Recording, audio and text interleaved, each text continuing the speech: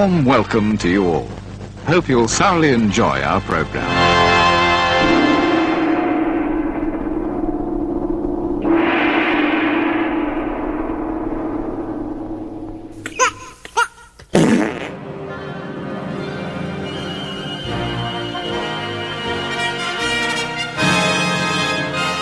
Oh, hello.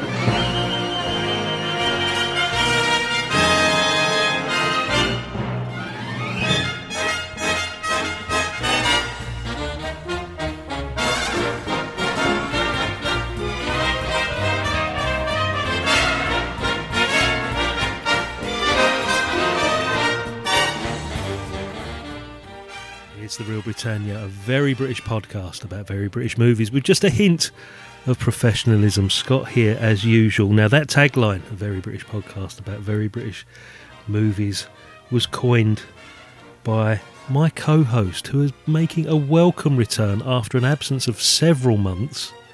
Tony, hello mate. Hello, I'm back from COVID land. How are you? I'm fine. You did actually coin that phrase, didn't you? A very British podcast about very British movies. That was your invention. It was. I don't know how it come about. No. I'm sure I see a tagline elsewhere. Oh, and I you've just nabbed sort it. of adapted it ever so slightly. It's not been copied at all. No. You won't find it anywhere, so don't bother Googling it or wikiing it. It's not there. That's all right. We don't want to get done for like libel, plagiarism or whatever. No one knows my true identity anyway. No, that's it. You are an enigma. Well, since I was put in a witness protection scheme, definitely. Well, we need to know what you've been up to, because it's been a few months. We did a couple of carry-ons in quick succession last time we spoke. Yes. And, you know, we revealed to the listener that your job was a very important job with regard to what's going on in the world, you know, part of the NHS, part of a vitally important part of keeping this, you know, this country running and hospitals running. And you still got the same job, because apart you laugh, because apart from the few years that we worked together, since then you've had about 1 million different jobs. But this one, is it still going? Still in that job. Still in that job. Still doing the nation's work, mate, yeah? Busier than ever. I bet. Obviously, a few little things have happened in the world. Yeah. You know, understatement of the day. I haven't stopped. That's why I've not really been about. I've not really been in contact with you that much. I mean, No. I've been dropping you the odd message to see if you're still alive. Yep, still here, mate, yep. It's been gruesome, to be fair. I've got a week off this week, and I've pretty much slept the majority of it. You deserve it, mate. You do work hard, because you work nights as well, don't you? We work all the time. Literally, it is non-stop. It is pedal to the metal, going across the UK all the time at the minute. We're doing what we do. Yeah. But Not great. on a lighter note, you've also got a little bit of a side project going, I noticed on Facebook. What's this van you're building? Right, so because obviously I didn't need anything else to do in my life, because there's nothing else going on. Yeah. Me and my dad decided we was going to buy an old school bus, an old transit van minibus. Yeah. And the intention of ripping all the seats out and turning it into a camper van. Mm. And you can follow me on Instagram. I don't know what my Instagram handle thing is. I'll find it. We'll put it up later. And all the pictures are all on there, so if you really don't It bothered. looks really impressive, mate. And it's the speed at which you've been doing it is also quite impressive as well. Yeah, I mean, it was something to do throughout the lockdown. We'd not gone long into the lockdown when we went and bought it. Right. And at the time, my job wasn't so hectic, because we was only getting into the swing of things. Mm. So we were down there quite a bit, getting quite a bit done, and then all of a sudden, we've both, with our jobs that we do, have had to just abandon it. Oh, right, sadly. okay. It's got a flat tyre, the battery's dead, it's in a sorry state, and it's covered in pigeon shit.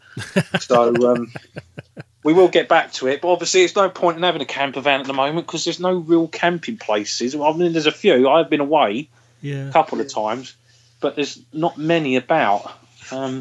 They're not being very forthcoming unless you've got your own facilities, and until we plumb the toilet in, a bucket's not ideal for the family.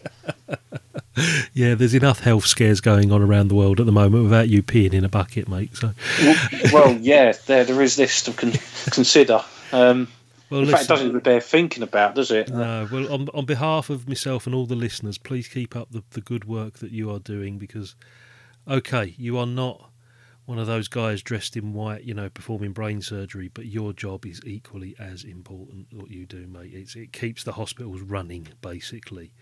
No, thank you. No, everyone else should have a pat on the back as well. Yes, definitely. And well done to the people on the furlough scheme that have managed to survive. Milk it this along. Yeah. Well done, you lot. Yeah. Yeah. Well done, you. Don't worry, it'll stop soon. Let's talk about today's movie. I threw this at you after the Carry On film that we reviewed last time, thinking you may have seen it because you're a big fan of war films, and I think you actually said it was one you weren't even aware of the plot. You weren't even aware of the story of this as actually being a true story. Nope, nothing at all. Absolutely oblivious. Did you go into this completely blind apart from what I told you, or did you look at a trailer or read a bit up on it? Didn't do anything. I wanted to watch the film first, then do my research after. Fantastic. Because I didn't want it to spoil it. Yep. So you watched it yesterday. Watched it yesterday. Had a bit of a read up since to see because it's slightly tweaked a bit from the true story, certain aspects of this. So you've had a little look at what really happened and what it was based on. Yeah, a spoiler coming up. It's called Operation Mincemeat. I'd looked into that separately to the film. Yep, that is actually the genuine title. Yep. Yeah, there's a little bit of poetic license with it, not a lot.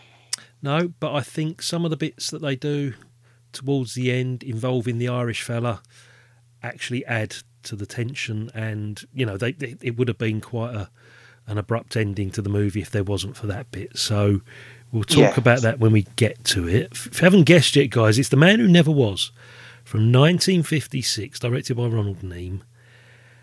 And there's a couple of big star names in this as well. We've got a Hollywood actress, we've got a guy that will go on to become a major Hollywood star.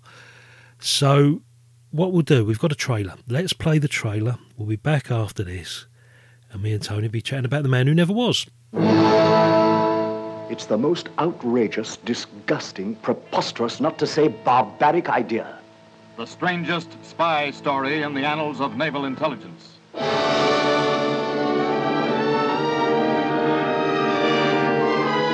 This is the man who created The Man Who Never Was. You wave an airy hand and say, George, go and get a body, as though there was nothing to it.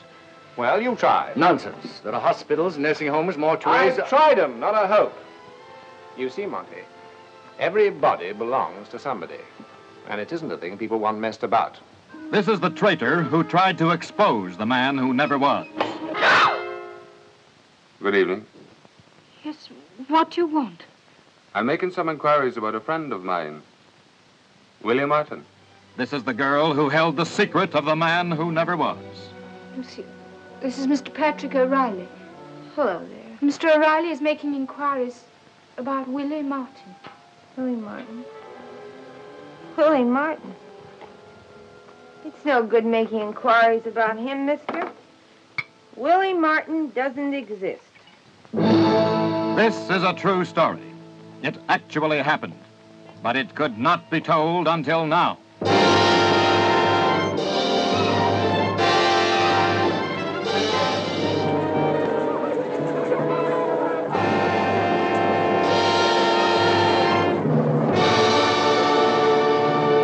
Okay, that was The Man Who Never Was, released in the UK 1956. Directed, as we said, by Ronald Neame, based on the book by Ewan Montague, starring Clifton Webb, Gloria Graham, Josephine Griffin, Stephen Boyd, Lawrence Naismith, Jeffrey Keane. There's a few faces in here. I mean, Stephen's not with us to oversee the Hall of Fame, but we will be throwing some new entries and some reappearances at him as we go on, because there's some very famous British faces in here. Tony, I chose this for you. Tradition normally dictates that I read the synopsis, but it's been a while since you've been here, mate. Take it away. It's your turn. Go on.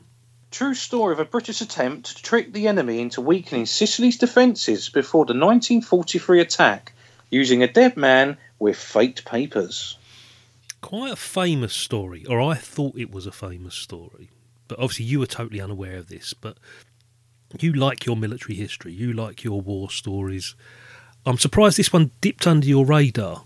So, watching it as a movie, first of all, first impressions, general impressions, as a movie, rather than the actual story and the history of it. What about as a movie? What did you think of it? from the minute it started and they got their mission, it was just filled with suspense because straight away you sort of knew the importance of the whole operation. Yep. And there was also, this could go wrong at any point throughout the film. Yeah.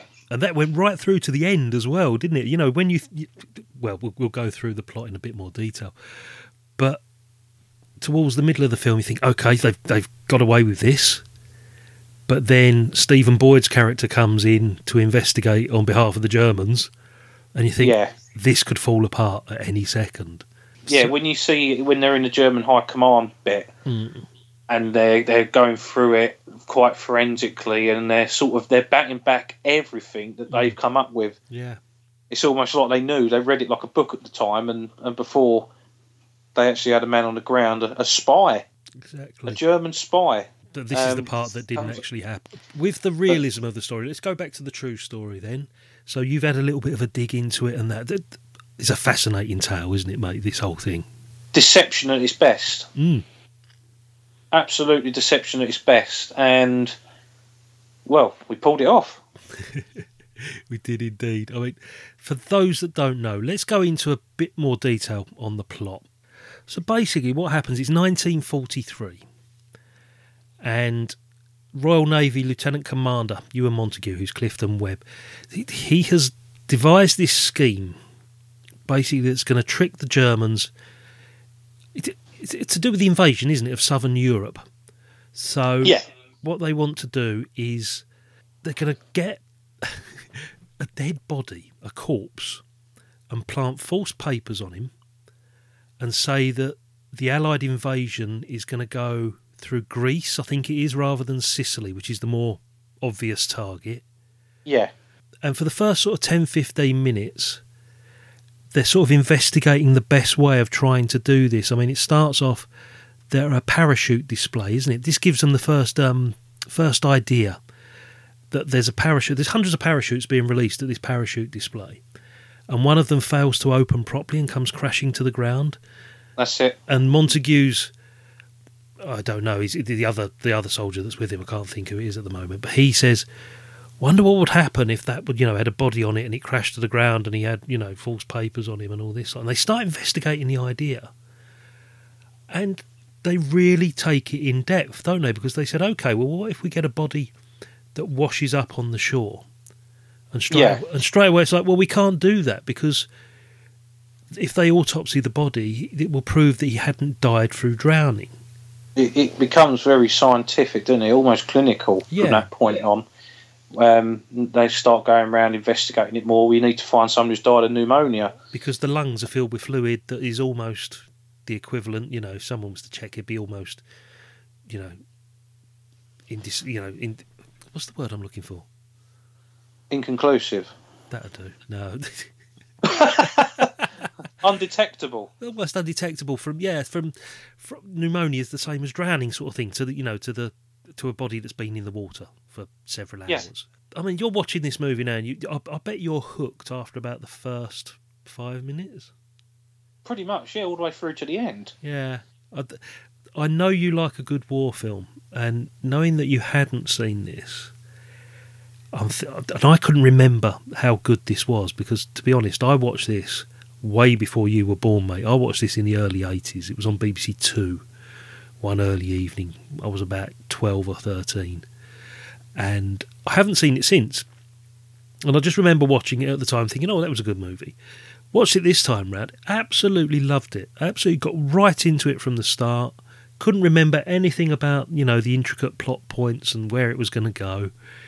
And just watching this all unravel, as you said, they're very forensic about this because they're trying to actually make this body has got to be believable. This is going to go to, like you said, to German high command, and it's got to convince the top brass there that the Allies are going to invade a certain way.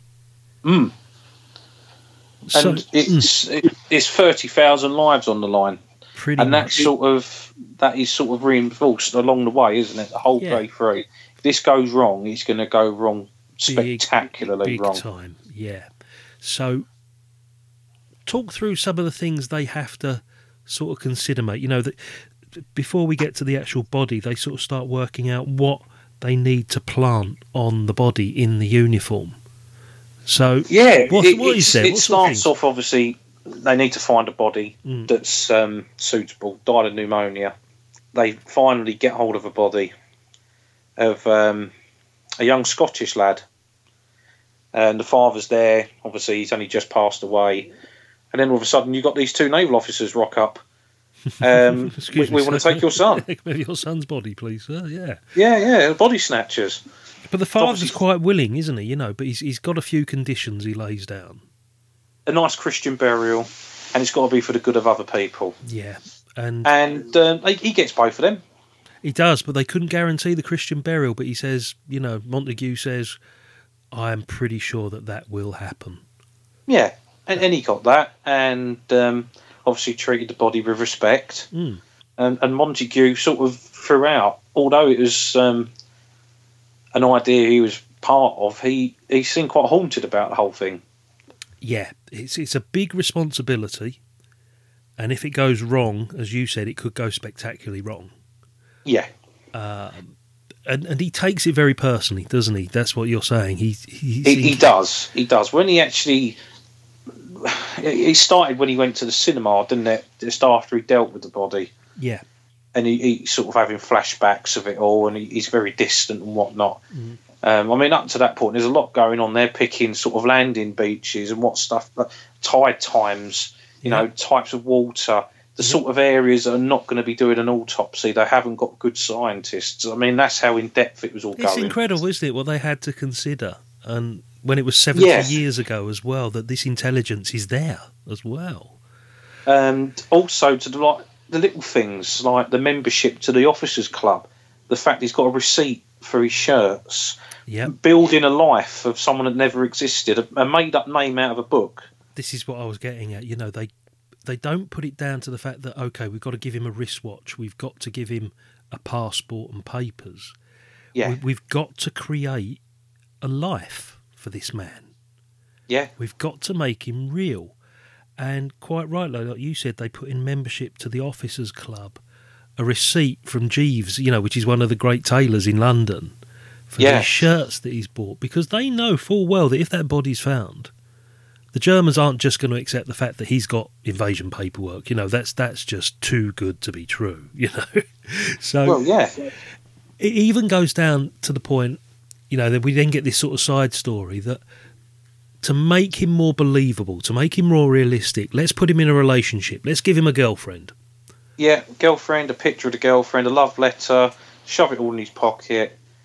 He's been to the theatre. He's got some theatre stubs in his pocket, and they had a few extras so they could go to the south, paid for by the government. They thought, let's go and make this work. So they go to the theatre on his behalf. Yeah. And to create this girlfriend, one of the secretaries, who is, let me think, it's Josephine Griffin. She's playing Pam.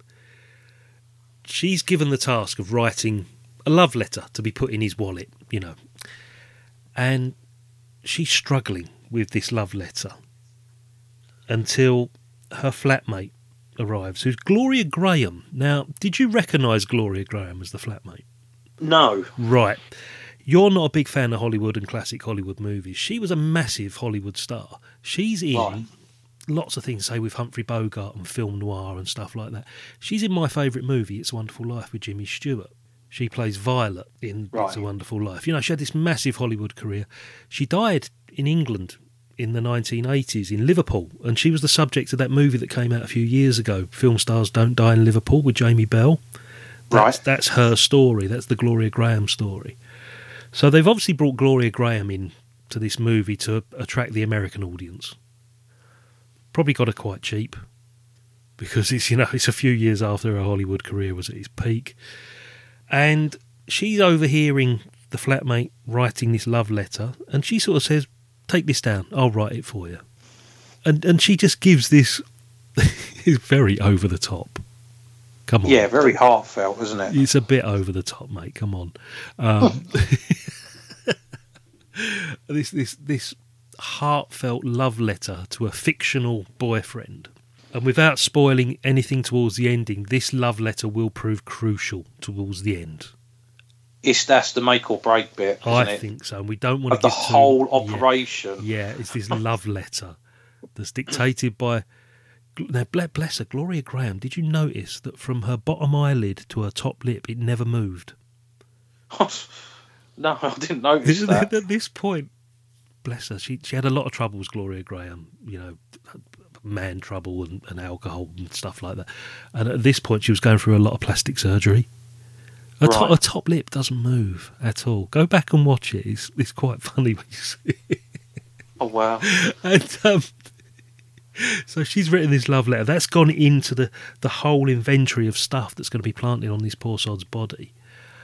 Even down to the fact that, okay, we're going to put the papers in a briefcase. How's he going to be carrying the briefcase when he washes up on shore? Yeah. So what do they come up with? It's a banker's device, isn't it, which attaches the briefcase to the arm to stop it being stolen. That's it. Goes through the sleeve, round the waist, through the sleeve, onto the briefcase. They said, didn't they? So it'll all be attached to him as he washes up.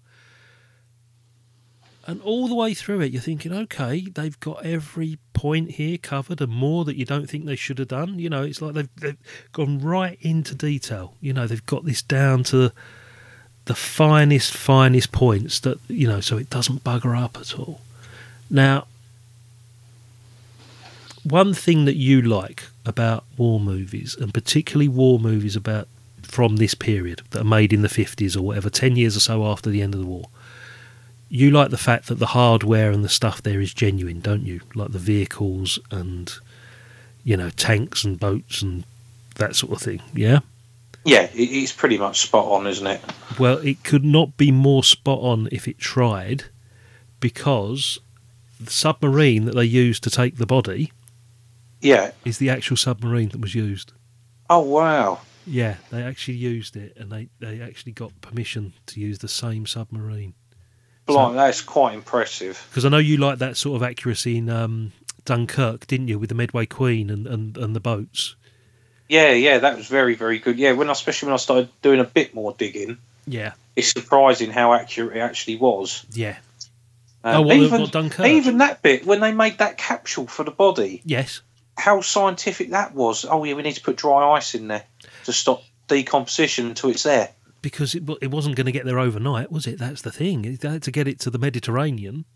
Yeah, days. From the south coast. So, yeah, so you've got a body that, you know, they're here. You know, they found this poor old sod that's died, and they've got to get everything prepared within 24 hours before the corpse starts actually decomposing completely. Yeah. And that's all true, isn't it? I mean, you've looked into this. That is all genuine, isn't it? It's got to be. The only bit that's not is a bit of poetic licence there. It wasn't a young lad and his father in a hospital bed. It was actually a vagrant. It was a tramp. Apparently, but even then there's dispute over this. But the real identity was only revealed, wasn't it, 10, 15 years ago or something, if I remember rightly. This whole thing has been kept secret all this time. Yeah, and you're probably still never going to get the full lowdown on it for a few years because of the way it all works with secret documents. But then again, that'll be coming up very soon. Yeah, the one that they think it is, it's a Welsh tramp whose parents were both dead, and his death died of eating rat poison. Yeah, committing suicide by ingesting rat poison, because he was a rat catcher as well, apparently, and he ingested his own poison as a suicide thing. But then there's also a claim that it was another sailor on a ship that had no family that had died when the ship was torpedoed 3 days earlier or something like that. But nobody knows. But basically, the man who never was, it was a closely guarded secret till 1998. Yeah. And they believe it was a guy called Glindir Michael. And basically what they've done now, the real grave site in Spain has been amended. Now they know his identity. It has his fictional name. Yeah. And his real name on it, which is incredible. Because obviously they would have buried him under the fictional name that they gave him because that was on his papers. Yeah. One thing I want to quickly go back to. We were talking off air very briefly about Darkest Hour, the Winston Churchill movie we reviewed a few months back. You can hear Winston Churchill's voice a couple of times throughout this movie. Yeah. Once at the beginning, doing the narration at the beginning, and then there's a bit where they get summoned to Downing Street and they're talking to him through an open door, but you can't actually see Churchill, yeah? Yeah. That voice, and Stephen will have to take note of this for the Hall of Fame, was Peter Sellers Oh, wow. doing his Winston Churchill impression. Oh, okay. Yeah, incredible. I didn't even know that until today, and I'm a big Peter Sellers fan, as you know. There we go. I've just found the name of the submarine. The vessel used to deploy the body in the sea during the real Operation Mincemeat was the S-class submarine, the P219 HMS Seraph. The same vessel reprised its role for this movie. There you go. Wow. Yeah, that's quite impressive, actually. I know you like impressive. that accuracy. I know you like that level of accuracy, and that is just taking it to another level, actually getting the submarine to do it. What was nice about this film, it was a bona fide war film. There's a lot going on, yeah, but there's not a lot going on, if that makes sense. It's not all gunfights and battles. And very much office-based. It's a war film without warfare. Yeah. Isn't it? It's. I wouldn't say it's unique. There must be other movies out there like that. But there are no troops. There are no, like you said, no aerial dogfights, no battles, nothing like that at all in this. No, the only additional soldiers and that you ever see troop-wise is at the train stations. That's it. And the ports. Yeah. And that's it. Yeah. And you get a little bit of when they're actually loading the body onto the submarine, because obviously they're in a naval dock. Yeah. So did you like that side of it then, not being a war film in the traditional sense? You liked the fact that you're seeing, the Second World War from a completely different angle that you may not have seen previously. Well, it's quite representative of the war, isn't it? I mean, that's, I think, a lot of films, although a lot of the films are good, you don't see what actually went on here, because a lot of it was fought from an office in London. Exactly, yeah. The old Churchill's bunker and all that sort of thing that, we've witnessed in previous movies. Secret war, isn't it? A lot of it was a lot of espionage, a lot of spying. And the Backroom Boys, it was all of these people fighting the war on different fronts, and they weren't necessarily on the front line. Even that guy, the scientist that analyses the envelope, there's a lovely... I like this part of it. This is, again, the accuracy and, they're trying to convince themselves that the plan has worked at one point. Basically what happens, the body gets found and gets a decent Christian burial, as was hoped, and... It's witnessed by, I think, the vice consul. The British. There's British, troops there to witness it, and the body gets buried in Spain, but everything gets returned. The briefcase, all the contents, all the personal items. Yeah. To what they think's been unmolested. It hasn't been opened. Everything's untouched. So straight away you're thinking it hasn't worked. Okay, why would they do that? They've gone to all this trouble. Why would they not open the envelope? So Montague sends it to one of the top scientific bods, who I think is played by Miles Malleson in this particular film. And again, like I say, fighting on a different front. He's doing a vital piece of work, doing all these lovely little experiments with test tubes and Bunsen burners and stuff like that.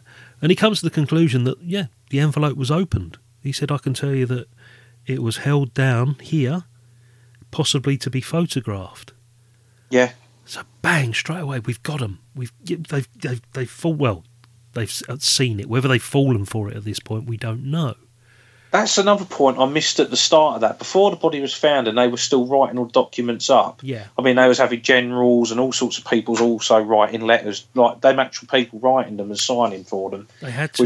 That's another good point in a minute. Even handling the paperwork with other bits of paper, because he doesn't want to get fingerprints on there. He only wants those actual people's fingerprints on them. That's what he says, wasn't it? He says, if you don't mind, I'm going to take this very carefully, he says, because it's got to look as if it's been sitting in his pocket all this time. Yes. Chores for the generals, as it was put, wasn't it? It's his chores. So the people on them bits of paper, these high influential people, actually wrote them, signed them, touched them. Yep. Covered them in their own fingerprints in case the Germans had a copy of them. That is well, put it this way: if we know we've got a scientist that's capable of working out if an envelope's been opened and sealed, the Germans have got the same. They've got the same, haven't they? They must have that capability. And that proves when we get to the German High Command and they've got the photographs, because thankfully they was right. It was open. They did photograph it. Yeah. But then they're comparing signatures. Yeah, and they're questioning the veracity of these documents, because again, you imagine they didn't know, did they? They generally could not tell it apart. No, and can you imagine that falling in your lap? It's like, nah, this is too good to be true. Why would somebody be carrying documents that important? And what a coincidence that just happens to be washed ashore. But Yeah. he didn't get washed ashore at somewhere that was swarming with Nazi troops or whatever. Like they said, they planned it that it would be just obscure enough, but also, enough Blatant activity enough. there. Yeah, that they would Yeah. have to look into this. But there's still that element of doubt on behalf of the Germans, isn't there? So The other thing that showed, though, was the level of espionage and the amount of spies there was. The fact that they had copies of all of these high-ranking officers' signatures. Yep. So it just shows how unsafe the British government and military actually was. Yeah, it was rife, wasn't it? I mean, there was that famous thing during the war, walls have ears and, just keep quiet about everything. You don't know who was on what side. It could have been anybody. I mean, one of your favourite films, the first movie we ever reviewed, Eagle Has Landed. Yeah. That sort of thing. It's a completely different level of, spydom within the UK. But it was a real fear that information could be passed by literally anybody. And we find out, I mean, this is the fictionalised part of the story, that the Germans order an Irishman, played by Stephen Boyd, to go and check out all these minor little details. It always seems to be the Irish, isn't it? Well, the reason being that it's sort of hinted that he's part of the IRA. Yeah. So he's got a real beef with the British government. Yeah. And the taxi driver turns out to be Irish as well. For those of you not in the UK listening to this, there's a little bit of history between us and the Irish. Exactly. So I think it's well known, mate. yeah, have a little Google. Yeah, You might... I think it's well known. But that's what it was. It's intimated in the movie that because of his history and his hatred for the British, he was quite willing to become a German spy. Yeah. So what better than an Irishman to spy than, sending a German to try and put on an English accent? Yeah. Makes absolute sense. So, good old Stephen Boyd, who would go on to have a massive Hollywood career, he'd be in Ben-Hur 3 years later, amongst other things, starts going around investigating lots and lots of the little, small, minor details, but the first person he comes across is the landlady. Yes. Who is it? Yes, the detective. No, who's the landlady? Yes, the detective. The detective, and I can't think of her name, and we talked about her so much. And she's right near the top of the Hall of Fame, mate. She's had about 7 or 8 appearances. I want to say Joan Hicks. It's the Hickson. It's Joan Hickson is the landlady in this, exactly, yeah. I was going to say Joan Sims, but I've made that mistake before. No. Yes, and Alistair Sim, and yes, all brother of the and sister, all the Sim family, yeah. Yes, the Hickson is in this, amongst many, many famous people, playing that sort of role that she used to play in the 50s. That brassy old little, guest house owner or something, or a landlady of a pub or whatever she used to be before she became Miss Marple. And Stephen Boyd sets about, first of all, where did he go first? Does he go to the Officers' Club or does he go to the Tailors? I think it was the Tailors Officer Club, then the bank. Ah, right, okay, so we'll go with the Tailors first. So he's very clever with this, because he walks in and he just asks for a specific shirt. And the man behind the counter, again, Hall of Fame, it's Richard Wattis, another famous face. He gets shown this shirt by Richard Wattis. And he went, nah, my friend bought something very similar, a bit more specific, he said, with a separate collar. And he says the guy's name. And he tries to get him to go through his account. He says, look, can you check his account to make sure that is exactly the same shirt that he bought? And Richard Wattis quite rightly says, I can assure you, sir, he says, if he came in and he bought a khaki shirt with a separate collar, it was this particular one. Yes, yeah. So Stephen Boyd has to accept the fact that, there's a good chance that's right. He hasn't had it confirmed that it was definitely him, but there's a good chance that he did buy that shirt there. Okay, so that's one box tick that is, okay, it is the man. He then goes, did you reckon he goes to the Officers' Club next? I think it was the Officers' Club next, yeah. and you've got the deaf guy behind the counter. Yeah, so there's some doubt sort of thrown at him immediately because it's not definite whether, the guy that's playing the dead body was actually a member of that club or not. It's possible. They work out that it is possible, but paperwork has all been changed with the bombings have been lost and all sort of things have happened. So he goes away from there thinking, okay, well, he could have been part of that club. Still not convinced 100% though, is he? This is the thing. No. So what happens at the bank? He rings the bank first, doesn't he? That's it. He rings them from a public telephone box, asks to speak to the manager. And obviously the manager was actually in on this to begin with because they'd set up an overdraft. He had to set the account up, didn't he, in the name? There was an account, and they were good friends, him and General Montague. Yeah. So, thankfully, the bank manager had a bit of savvy, didn't he? And got the phone call recorded and traced, and they took it all down the notes, and he made an appointment and said, come in and see me at 2:00. Yep. When he got straight onto the General... That's it. That this guy's been here. He's you need to know about this. You need to be here. Yeah, but he's sort of very cagey about it. So it sort of puts Stephen Boyd off a wee bit because he's like, okay, I need some real concrete evidence. And he goes through all the bits that he's got. And what's left is and we're not going to reveal much past this, mate, because I don't want to sort of give away too much of the ending. But it then comes down to the love letter from Gloria Graham. That is believe it or not, is the make and break of the whole operation. Yeah.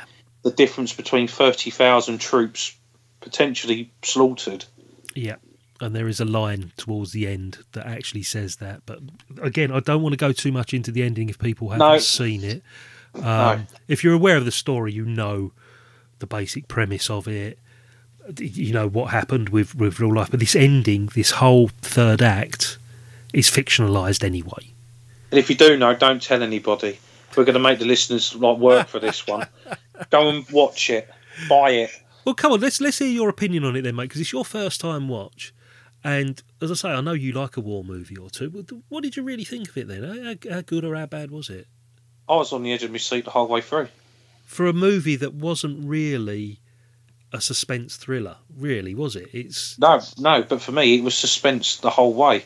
And it was up and down all the time, just when they got one box ticked, even, it turns out his name was Patrick O'Reilly, wasn't it? He used his real name in the end just to make sure that they weren't going to try and suss him out. Yeah.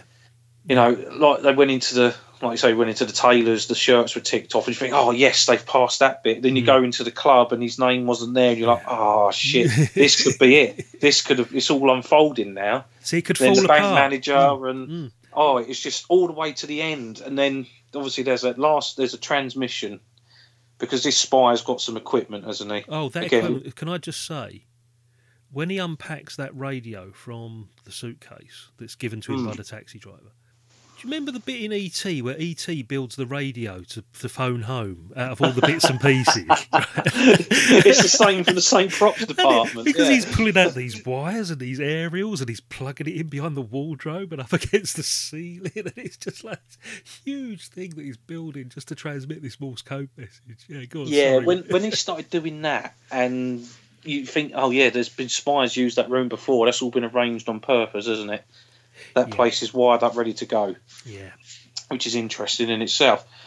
But yeah, towards the end, it's all done in Morse code, isn't it? And it's pretty much, if you don't get a message from me in an hour, abort. Yeah, so it's not real. Don't do it. Yeah, just leave it at that for the moment because, as I say, anything could happen with this movie. And it's all the way through it because for the first half of the movie, you're on the edge of your seat as to whether the British are going to get away with it. And then for the second half of the movie, it's whether the British are going to get found out. Yeah. Yeah, all I will add to that is it's not the ending you would expect. No. And there is not one gunshot fired in this movie. Not at all. At all. No. There's only one reference to a firearm, briefly. Yeah. That's how calm, cool and collected this whole thing is. It's a different sort of war movie, mate, basically, yeah. Very much so. Very much so. I'm taking it you really enjoyed this then. Really enjoyed it. Be watching it again? Yeah. Cool. I'd like to watch it again, but next time round really sort of watch it, you know. It's a really good sort of production value as well, because it's filmed in CinemaScope and Technicolor, and it looks a good movie, doesn't it? They've spent some money definitely on the script and the cinematography on this. Yeah. But no special effects as such, you know, there's no... Wasn't needed. No sort of stock footage of, you know, troops invading whatever too much, you know. There's a little bit of newsreel footage at one point, but it was just a good story told bloody well. Yeah, well, now you've said that about the submarine, that is probably the most technical bit of scenery they actually needed. The rest of it was done in probably offices, studios, and an old bank. And I think there might have been a little bit of location work in Spain, I'd have said as well, because that certainly wasn't filmed in this country. But no, but other than that, I think the most impressive thing about that, especially now when you said that, was the submarine. There you go. I knew you'd appreciate that bit, because I know you like looking out for that sort of thing in war movies. I mean, based on your rating system, are you going to rate out of 5 or 10, mate? What are you going to do? I think we normally do 5. I normally do 5, so how do you want to go? Yeah, it'd be a 5. You're going 5? Wow, excellent. Definitely a 5. It scored quite high as well. Before you scored, it scored quite high on IMDb. Well, they got 7 something, weren't they? I think 7.4 out of 10, which I think is quite good. That is for IMDb. Anything over 7 is normally pretty good. I'm giving it a 4, but it's a heavy 4 for me. I'm just impressed that, as I say, it was a movie that I'd seen nearly 40 years ago and didn't remember anything of it, but I knew the story because I've read things since, you know, historically. And I just wanted to bring it to you because I thought, do you know what? I think I want to watch that again. And I know Tony likes a war film. Yeah. And I was thinking this could either be really good or it could be really crap. And I'm pleased to say that it is one of the best war movies I've seen. Yeah. It just doesn't need all the action and the thrills and the spills. No. It's brilliant. Good. It's very subdued, but tells a story very, very well.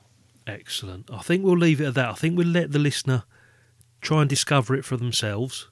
Definitely go online and watch it. Even if it doesn't sound like your sort of thing, watch it. Yeah, and to be honest, it's freely available because it's one of those rare occasions where the copyright wasn't renewed for this movie, so pretty much it's freely available to anybody. You can watch it on YouTube if you had to, you know, no problem at all.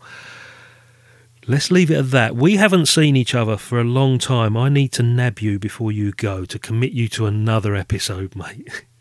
And it's going to yes. I think we'll make it your choice because this was mine. So let's take a break and we'll be back after this. In over 30 years of intelligence work, I've never heard of anything like it. Neither have the Germans. It's the most outrageous, disgusting, preposterous, not to say barbaric idea. But work out full details and be on hand at the War Cabinet offices at 4:30 tomorrow afternoon. Thank you, sir. You'll need a code name. You can have Jumbo, Trader, Wigwam, Mincemeat, Jubilee. With your permission, sir. Mincemeat.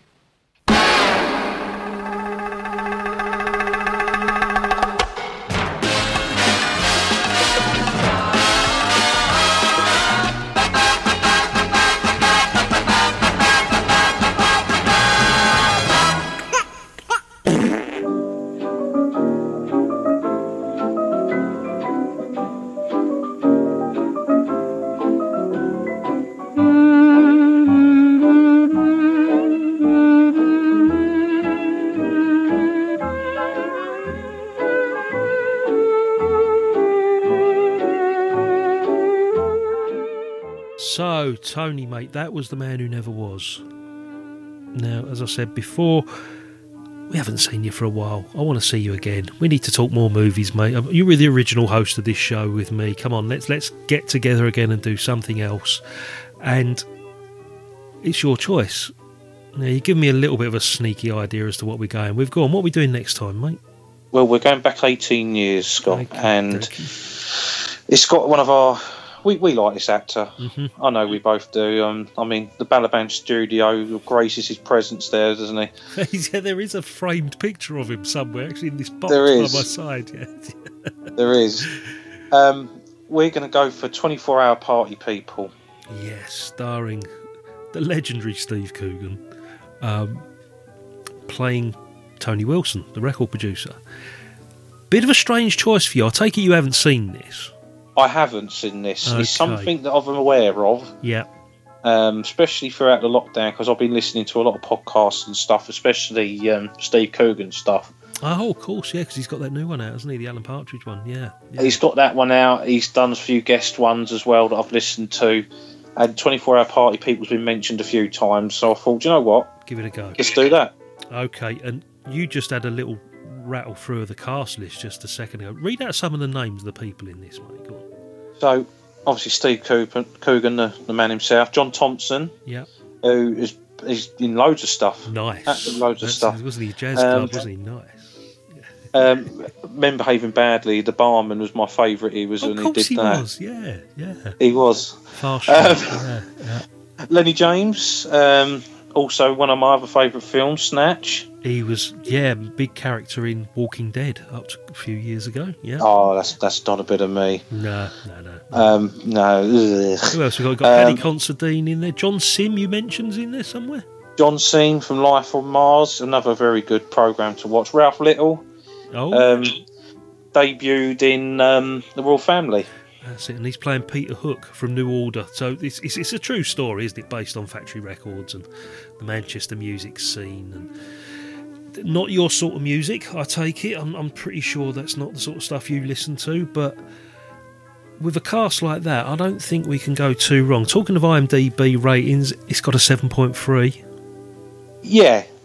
Yeah, so it's up there, isn't it, with a rating, so I'm expecting good things from it.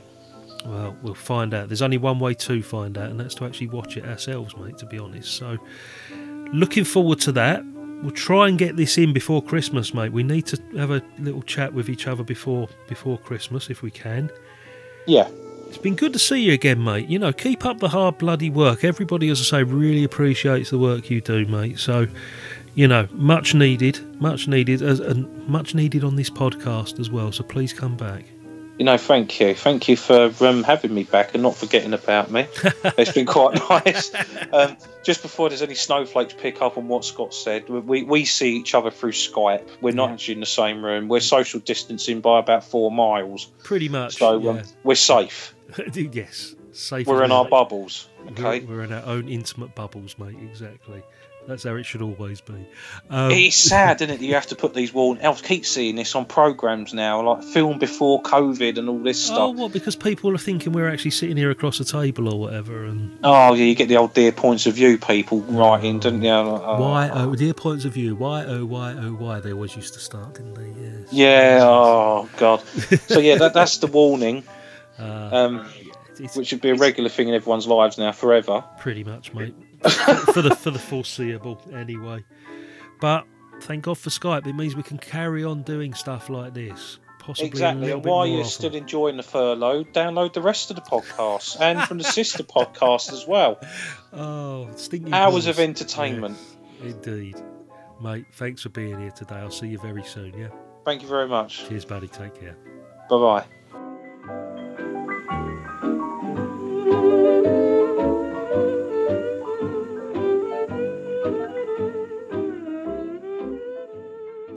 Shower. A positive shower.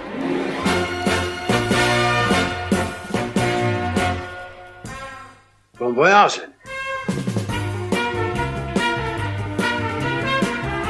Goodbye!